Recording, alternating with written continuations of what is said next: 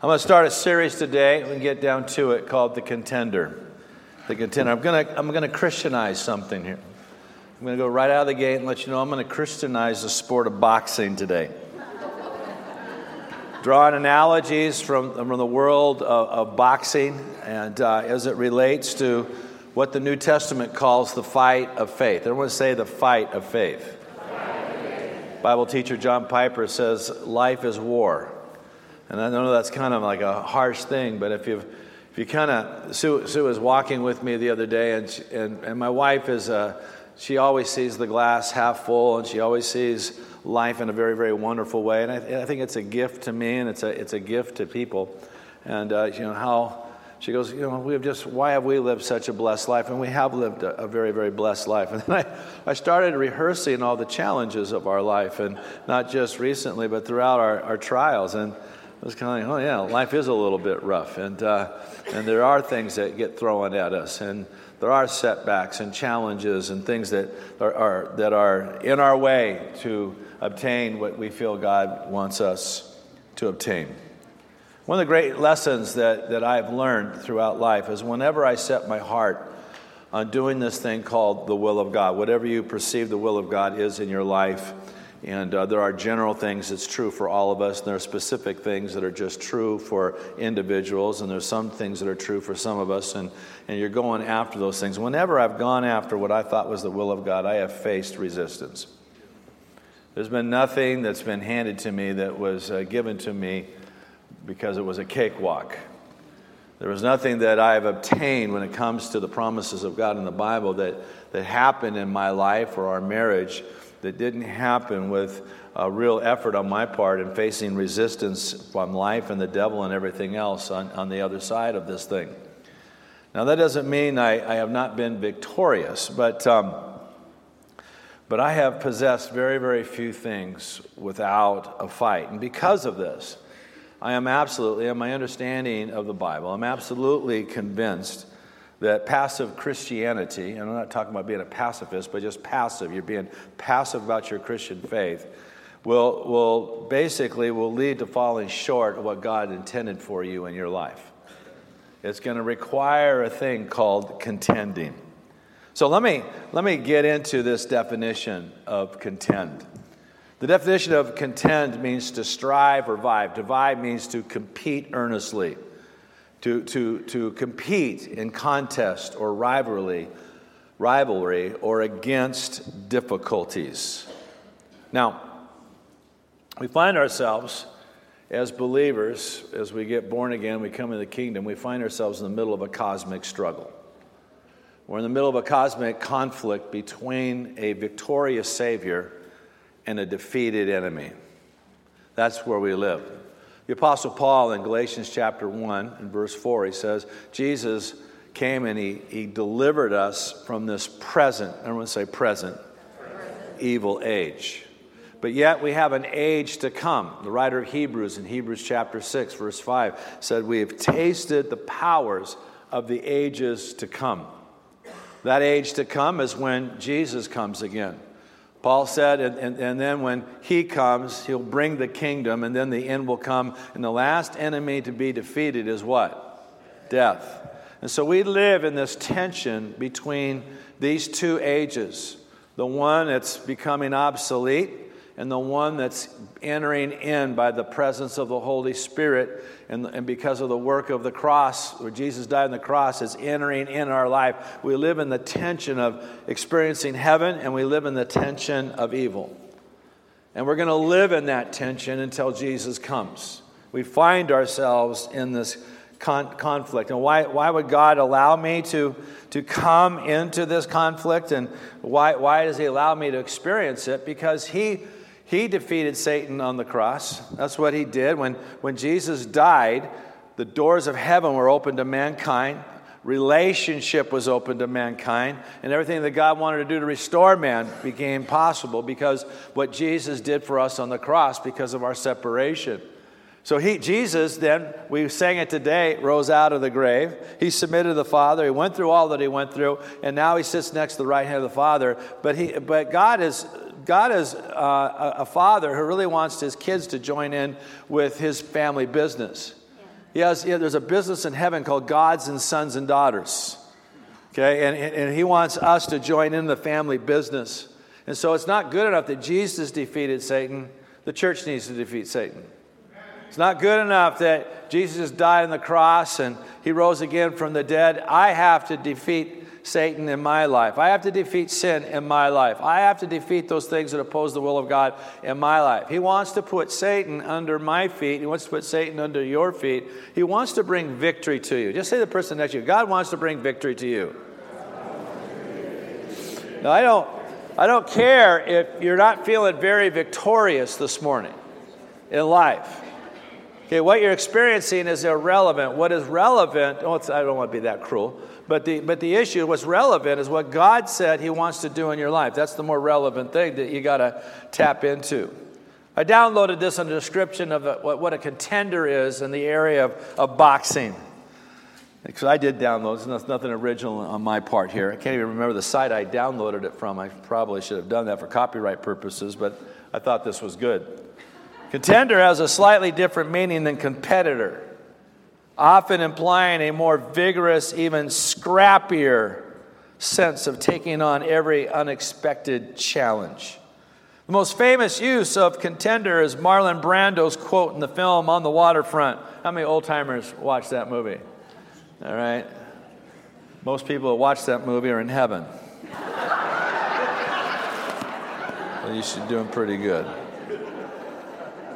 Brando plays a once promising boxer whose career has been ruined by a fixed fight. I could have been a contender, Brando cried, implying he could have been the boxer whom everyone wanted to defeat. How would you like to be the boxer, using analogy in the faith, that every demon in hell wants to try to defeat? How would you like to be the contender that you just have that scrappy, I can do this, knock me down, throw everything at me, I'm still going to keep on going on. How'd you like that type of a reputation? I like that type of reputation. That I'm a scrapper. That I'm not going to get knocked. If I get knocked down, I'm going to get back up again. We all love our Rocky movies. I mean, after about Rocky 5, I started losing interest. But, Stallone got older. He turned into a coach. It just wasn't the same. No slant on Creed, but he's good. But he's not Rocky. He's Stallone, There was just something about Rocky back in 1979, whenever that movie was made, that just sparked something, 78, sparked something in American culture. There was a disillusionment in America. We were defeated in our mindset. We think we have stress now. We had great stress then. And there was a disillusionment across the country about our future. And there was just something from this two-bit actor who got his script, he pitched it and they took it and he got to star in it, about a two-bit boxer from the back streets of Philadelphia that gets a shot at the title with Apollo's Creed. And somehow all of America started identifying themselves in Rocky Balboa. We all have crawled out to our wives, men. Adrian! We've all done that. But somehow we saw ourselves in Stallone. We saw ourselves in that boxer. We saw ourselves climbing up from the dregs of defeat and disillusionment to somehow obtain something. There was just something in that movie, whether you like boxing or not, that just did something in the heart of Americans. So we want to be contenders. We want to be fighters. A contender is this. More of a boxing term here. This is a qualified opponent who has worked his way up the ranks in order to challenge for the world title. It's not just handed to you. It's not just overnight. It's not just easy. It's not just something you give a half-hearted effort to. What does a contender go through, for instance, in training for a fight? Well, mostly they spend months in training. They usually train five days a week. There is a thing in athletic training where you have to do this thing called recover. When you do a workout, just to give you a little science of exercise here, you're not building yourself up. You're really tearing yourself down. Okay, so when you work out, it's like a wrecking ball hitting a building. You're actually destroying your tendons and your ligaments and your muscles, and you're ripping yourself to shreds. What builds you back up is nutrition. That's the restoration crew giving you that picture. So they train 5 days a week. Usually their workouts go something like this. This is one particular Contender's workout. They basically do about 30 to 60 minutes of road work. That means running. They warm up for 30 minutes. They do bag work for 30 to 60 minutes. They spar for 30 minutes. And they do about an hour of strength training. Things like battle ropes and flipping tires and Bulgarian bags and slam balls and all these weird things that you see Stallone do in these movies. They do that, and then they kind of do a warm down by doing crunches for about 30 minutes. They do that like 5 days a week. And you start tagging that up, that's like a 4 or 5 hour workout. Okay, they do for months with strict diet before they're going to face that championship fight. It's not just something that's just going to be handed to you. You're not going to hold that belt. And in this case, well done, good and faithful servant, because you just passively just kind of drifted through life and just hope for the best and I'll land where I land. What does the concept of contender imply? It implies this, that we have to possess a dream. We're made in the image of God. And in that, God made us dreamers. God had a dream. He has a dream of a church. Jesus said, I will build my church, and the gates of hell will not prevail against it. There's a dream in God. And because we're made in the image of God, we're natural dreamers. You may not think you're much of a dreamer, but you really are much more of a dreamer than you think you are. We have creative imagination of what could be. And I think we see this in kids. And it was like last summer, we had Scout and Wallace, two of my grandsons, with us in the cabin. And we kayaked up to this little sandbar island and let them play. And they found just 2 sticks. And it was amazing what those 2 boys did with 2 sticks. They created more warfare and Power Ranger stuff and gladiator things. And they were just... And it was fun watching them. I asked Scout the other day, he's 9 now, I started doing the question, like, what do you think you want to be when you grow up? And you may laugh at this. He said, I want to be a Power Ranger. But I don't see a whole lot of want ads right now for Power Rangers. But Scout told me a lot about himself. What I heard between the lines is I want to do something noble. Yes. Amen. Whatever I do, I want to be noble. Now, no one else would do that, but remember, I was a kid with nothing going my way, and the things that I imagined when I played were things that became a reality in my adulthood, because we're made in the image of God. So I don't know, whatever he does, it's going to be not just a run-of-the-mill obscure thing. I believe Scout will be a kid that has a noble heart to go do noble things for other people. It wasn't just a love for action figures. It's beyond that. Because we're made in the image of God. We're made to dream. God made us to dream and to go after those things. I'll never forget Leslie, she was at UW. I was so happy. We were up on all our tuition payments and doing great. She had gone through 2 years as an English major, and she wanted to have, my daughter and I haven't had a whole lot of like deep heart-to-heart talks. That wouldn't be the MO of our relationship, but we're having a cup of coffee. And she said, Dad, I want to go to Chapman down in Orange, California. Now, UW is a state university and has a nice standardized tuition fee. Chapman's a private college. Big. So I swallowed this and money. And she said to me, I'll never forget, she said to me, I have to go after my dream. Well, that's playing on the strings of my heart. It was unfair. It was cheating. But it was so important because she was made in the image of God. And it's been miraculous what God's done with her life in that pursuit of following that particular dream. We have to be dreamers in order to be contenders. The second thing we have to do is we have to go beyond normal effort to attain that dream. Nominal effort will not bring about God's purpose in your life. Now, I'm not talking about being an overachiever. I'm not talking about being a workaholic. I'm not talking about taking on God's responsibility. Grace is at work, but grace burns in you. Grace moves you. Grace provokes you. Grace drives you. Come on, there are conditions to the promises of God. Hebrews tells us after we do the will of God, then we will obtain the promise. There are conditions. I could list a number of promises in Scripture and list the conditions to those promises right next to it. That's why we go through tests of faith, because the tests whether we're going to fulfill the condition in order for us to possess the promise. And a lot of times the condition is training us and preparing us to obtain that promise. Why do you think so many people are destroyed by winning the lottery? Because they get an overnight success. They don't know how to handle money.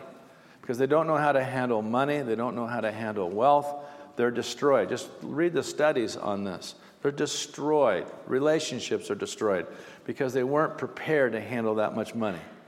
Come on, we need people that go beyond normal effort to obtain this promise. And we have to overcome an opponent. That opponent's out to defeat us. He's out to destroy us. Of course, that would be true in Jesus and Moses' life from their birth, that the enemy was out to destroy them. We're going to face resistance. See, Contender is a little bit different than I'm just going to go compete against myself. I know that's the big thing right now. Just don't compare yourself to others. Okay, you are going to, just yourself. But in this case, I'm not comparing myself to others. I'm comparing myself to the reality, what I know God wants me to be. And there's an opponent that's resisting that. There's something that I got to fight against, and someone who's trying to resist me. And then we have to live a life of discipline. And I believe in living a full, blessed life. I think I do. I've been accused of being a workaholic. I'll go on record on that. An overachiever, and I think I've had horrible overachieving issues in my past. But I really do enjoy life. I like to hike. I really do like to go on hikes with my wife, and I love to hike in the mountains. I enjoy kayaking. I love to swim and snorkel, and I love the beach. I love our lake. I got a cabin, and I love sports. I love physical fitness, as you well know. I love to watch football. I love to watch basketball in the playoff times, and I really do get into the tournaments and concentrate and just really enjoy that. And I enjoyed watching my dogs finally learn how to play football again and beat Arizona last night. And how'd the Cougs do yesterday? Wrong. Get back on this. I love going to the theater. My wife and I, with a couple other couples from the church, we have season theater tickets. The theater. Okay, we go there. We have fun. I like going to movies with some popcorn, sit with Sue right next to me, and I just enjoy that like it's our first date. I enjoy working on our yard. I actually enjoy lifting heavy things for Sue. I do. I enjoy that. But here's the issue. All the things that we do in life have to have parameters and limits on them, because we have to focus on what God's called us to possess. And there's no such thing as possessing a promise without a thing called discipline. And discipline means I can't do everything. I got to lean down to focus. The last thing is that we have to persevere through opposition, setbacks, failures, and pain. Doing some research in boxing, I came across a famous heavyweight champion back in the 1930s. He was from Germany. His name was Max Schmeling. How many people ever heard of Max Schmeling? Hey, we got some Germans here. All right. He came to the U.S. in 1928. He started boxing in 1924. Just to show you, I wanted to use him because it's an example of what this life is of a contender. He came in 1980. He took on a boxer by the name of Johnny Risco. Johnny Risco was called the Rubber Man from Cleveland. He had a busted up right shoulder, so he was known for his left hook. And he was known to take intense pounding. He beat Johnny Risco. He knocked him out, which was a rare thing to do that. And then he won the heavyweight championship of the world by disqualification in 1930 because a guy named Jack Sharkey hit him below the belt. Okay, so he got disqualified, and he wins the national championship. Now, he's German. Okay, he wins the World Heavyweight Championship by disqualification, and so everyone's back after him. In 1932, Sharkey gets back in the ring with him, and he won it back. After 15 rounds, Sharkey gets the belt back. So then Schmeling, he starts climbing, contending his way back to be a heavyweight. He challenges Max Barr. Max Barr is that big, ugly guy. Remember Russell Crowe in The Contender about James Braddock and the Cinderella Man? Not The Contender, but the Cinderella Man. Big Max Barr. So he takes on Max Barr, but Max Barr knocks him out in the 10th round. All right? But in 1936, Schmeling's he's not done yet. He gets out there and he knocks out a rising star called Joe Louis. And so thinking now he has a break now to go after the reigning world champion at the time, which is the Cinderella Man, James Braddock at that time. He is the world champion of the world. So he's going to go after him, but the powers that be say, no, Joe Louis is going to fight him for the championship. Joe Louis fights James Braddock, knocks James Braddock out, gets the world title. Schmeling gets put to side. Now, part of that could have been political. There was the rise of the Third Reich. There was the Nazi Party. He was from Germany, and all that took place. But, he's going to continue to contend. And Schmeling got a chance against Joe Louis in 1938. But unfortunately, Schmeling got knocked out. And then the war began, and he actually fought for the German army. Like a lot of people left the United States who were German and actually fought in Germany during World War II. But one of the things that was interesting about Schmeling, he was famous for saving 2 Jewish children, risking his life for saving 2 Jewish children. I don't know all the details of what he did, but he was a noble man. And he actually became best friends the rest of his life with Joe Louis. But this is the issue. He wasn't always on top. He had to scrap his way. He didn't always get a fair shake. He wasn't always winning. He got knocked down. He got up. He got overlooked. He faced obstacles. He was German at a time that wasn't too popular. And yet he was ranked 55th out of a top 100 boxers of all time. Lived to be 99 years old. Died in 2005. He was a contender. He had to arise. He had to be overlooked. He had to win. He had to go through defeat. He had to get taken down from the top. He wasn't a quitter. He was a scrapper. He was fighting one opponent after another. Now, when I kind of read about Max Schmeling, I kind of think that describes my journey as a Christian. I wish I could write you a book, How to Live Like a King's Kid, and here's the formula, and here's the promise, and here's what you do, and here's how you get through it. Here's how you land. But my biography will not look like that. It'll look like up, down, up, overlooked, being punched, being hit, being overlooked, going through one trial after another trial after another trial that actually leads me to the ultimate thing that God wants me to do in my life. We're contenders. Everyone say, I'm a contender. Now, the question is, Bob, can you do this, what you're doing right now? Can you Christianize sport analogies and apply them to our Christian walk? The Apostle Paul did. Okay, so I'm in good stead here. In Paul's day, there was these games called the Isthmian Games. And many of the commentators believe that when Paul was in Corinth in 51 AD, that's when the Isthmian Games were going on. He most likely went to the games. And some of the analogies that he drew, and especially like there's 5 or 6 major verses in the New Testament that he refers to boxing, he got from the Isthmian Games. And they were every 2 years.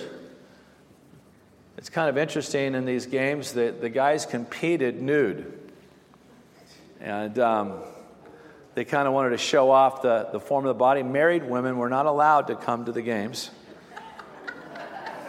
But unmarried women were allowed.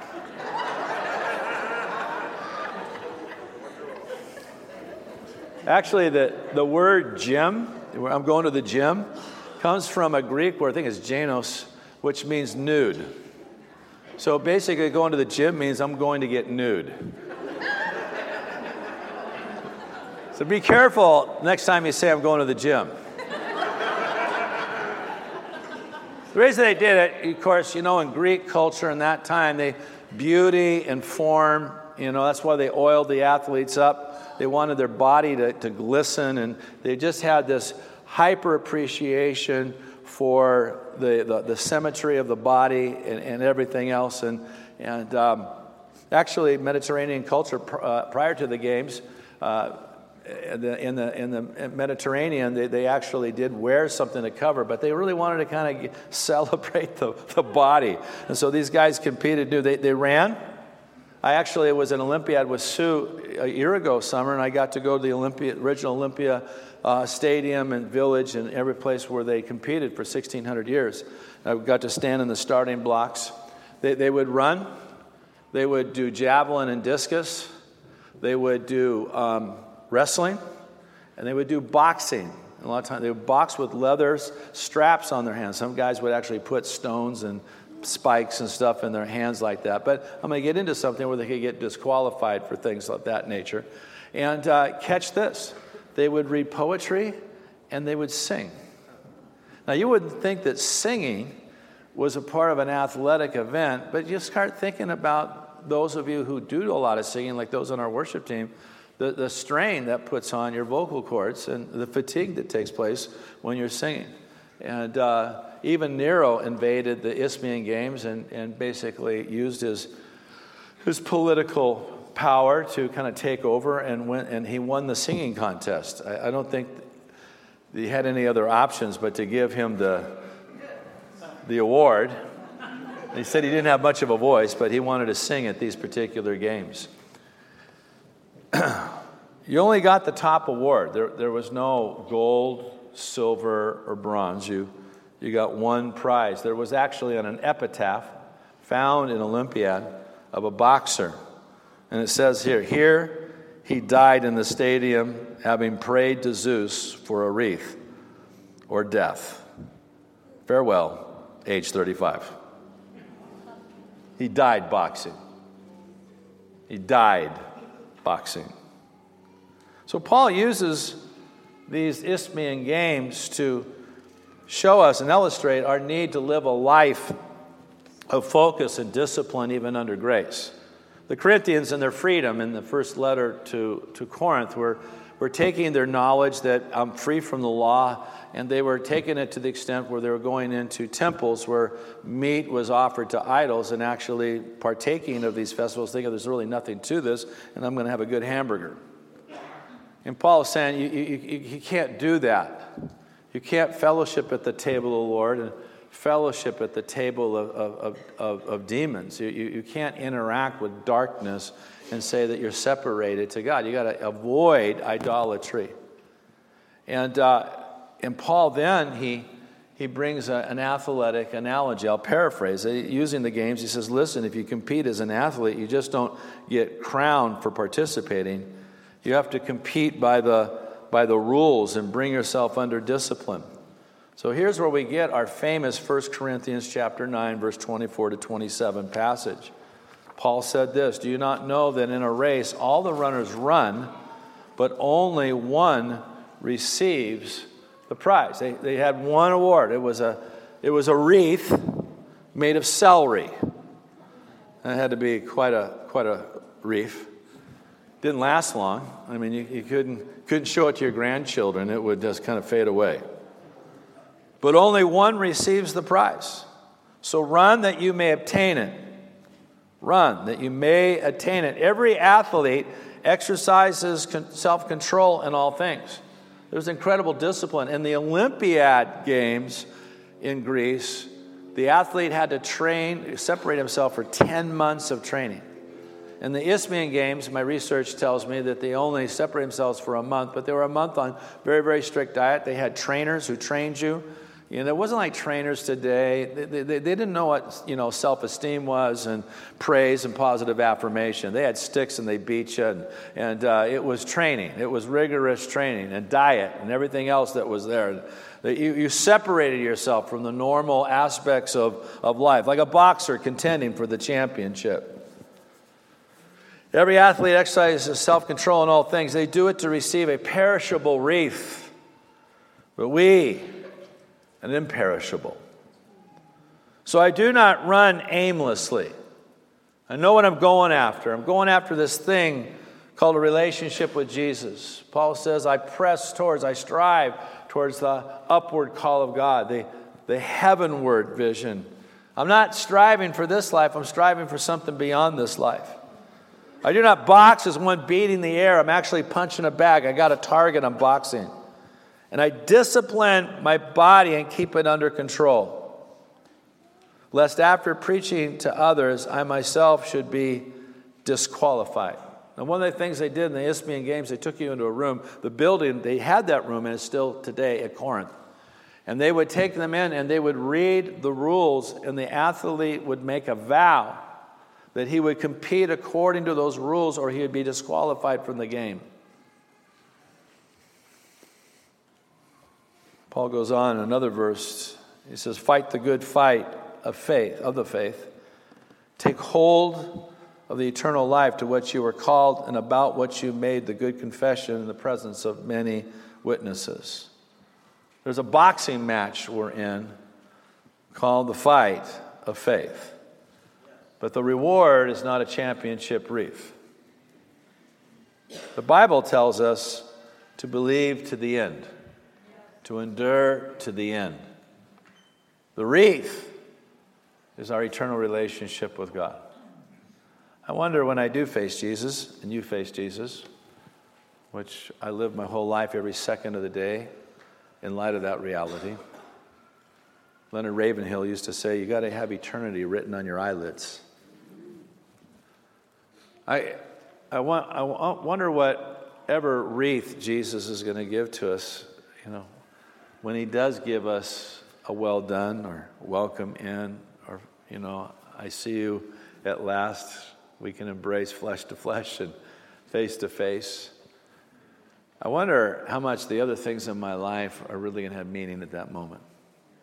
I'm one of millions of preachers who have said something like this. But it is a profound thought. In light of being with Jesus for eternity, what will anything else really mean at that moment? At that moment. We have a wreath to obtain. It's called a relationship with him. Paul was writing Timothy, and he says this to Timothy, as I urged you when I was going to Macedonia, remain at Ephesus so that you may charge certain persons not to teach any different doctrine, nor to devote themselves to myths and endless genealogies which promote speculations, rather than the stewardship from God that is by faith. Now, there were different doctrines obviously being taught in Ephesus. It was based on myths, and it was based on genealogies, and these were things that were within the church that were challenging our faith, and Timothy was to confront these wrong thoughts and these wrong concepts, these wrong doctrines. Paul, in the same chapter that he read that previous verse, he says, this charge I entrust to you, Timothy, my child, in accordance with the prophecies previously made about you, that by them you may wage the good warfare. Now, he wasn't to fight for his prophecies, he was to fight with his prophecies. His prophecies were the tool to go after what he was called to do. Obviously, his prophecies were to confront those things that challenged what we call our faith. And he was to use those prophecies to fight against those false ideologies and to defeat them. That was what he was called to do. We see kind of the same type of analogy also, in sports analogy. In Philippians chapter 3, verse 13 to 14, Paul said this, brothers, I do not consider that I have made it my own, but one thing I do, forgetting what lies behind and straining forward to what lies ahead. That's not casual language. Straining forward, a lot lies ahead. I press on toward the goal for the prize of the upward call of God in Christ Jesus. Notice I strain forward what lies ahead. I press forward to the goal. But what's the goal? The goal is what he calls the upward call. Let's take upward out. Let's put heavenward. The call is the heavenward call of God on my life. We are to be heavenward, heaven focused. Another place, Paul said, do not seek those things which are above, not on things on the earth, where Christ is seated next to the right hand of God. The upward call is my life with Jesus forever. It's my relationship with Jesus. The upward call is the completion of God's work in your life and in my life. Now, if that is what I press towards, that's what I strive for, that's what I play according to the rules for, that's why I bring my body in subjection for, then I gotta look at this thing called this relationship with Jesus is paramount in my life. It can't be compromised. It's something that's not casual. It's something I got to press into. It's something I got to strive for. It's something I got to contend for. Of course, we have an opponent. We do not wrestle against flesh and blood. We've covered this in our Ephesians series this summer. But against rulers, against the authorities, against the cosmic powers, over the present darkness, against the spiritual forces of evil in the heavenly places. We're in a spiritual conflict with satanic entities that oppose our faith. Okay, so we have to discipline ourselves. We have to contend for this thing. We even have a fight within ourselves. Paul said, "For I delight in the law of God. I delight in the law of God, but I see in my members another law, waging war against the law of my mind and making me captive to the law of sin that dwells in my members." I have something going on in me that fights against what God wants to do in my life. So what do I contend for? Let's get the worship team up here. We're going to bring this to a close. You're just introducing the center. What do we contend for as a follower of Jesus? Well, I've already talked about it. The upward call of God, the completion of God's work in my life. And that's not, I'm fulfilling my ministry. That's the completion of God's work. No, the completion of God's work is that I would become like Christ and that I might know Him. That's the completion of God's work. Ministry, God ties that thing into that so I might come to know Him, but it's really about knowing Him and becoming like Him. For my sanctification. Sanctification means to be separated from and to be separated to something. Come on, I need to fight for my sanctification. I need to separate myself from sin. I need to separate myself from wrong thinking. I need to separate myself from mental. We talked a lot about our anxiety, our emotions, and disorders, and everything else. I got to fight for freedom from wrong thinking and from wrong emotions. I got to fight. I got to fight for my emotional health. I got to fight for my mental health. I got to fight for my spiritual health. You got to fight. You got to contend. You might get knocked down. You might be a scrapper, but you got to contend. We got to fight for the will of God. We got to contend for this thing. You know, Jesus was opposed. Paul was opposed. Moses was opposed. Jeremiah was opposed. Almost every saint in the Bible faced opposition, including the Son of God. What do? We contend. We contend. We've been knocked down. They just say, I'm not going to get knocked down again. We've got to contend for the faith. That was Timothy's charge. The faith is the sum total of what we believe. You know, today, it's all about, well, scholars are saying this and scholars are saying that. Scholars are saying this. I just want to say this, is that we are to contend, according to Jude 3, for the faith that was once for all delivered to the saints. We've been given something 2,000 years ago from the eyewitnesses of Jesus into our hands, and we're not to mess with it. We've been handed something. We need to fight for the faith. And lastly, we need to fight for the promises of God.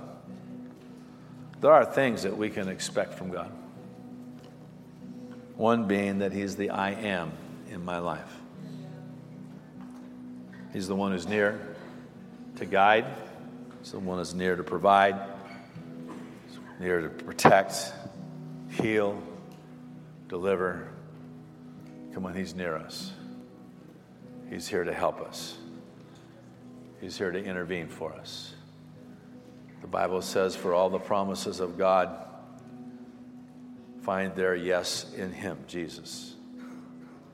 That is why it is through him that we utter our amen to God for his glory. Let's stand to our feet.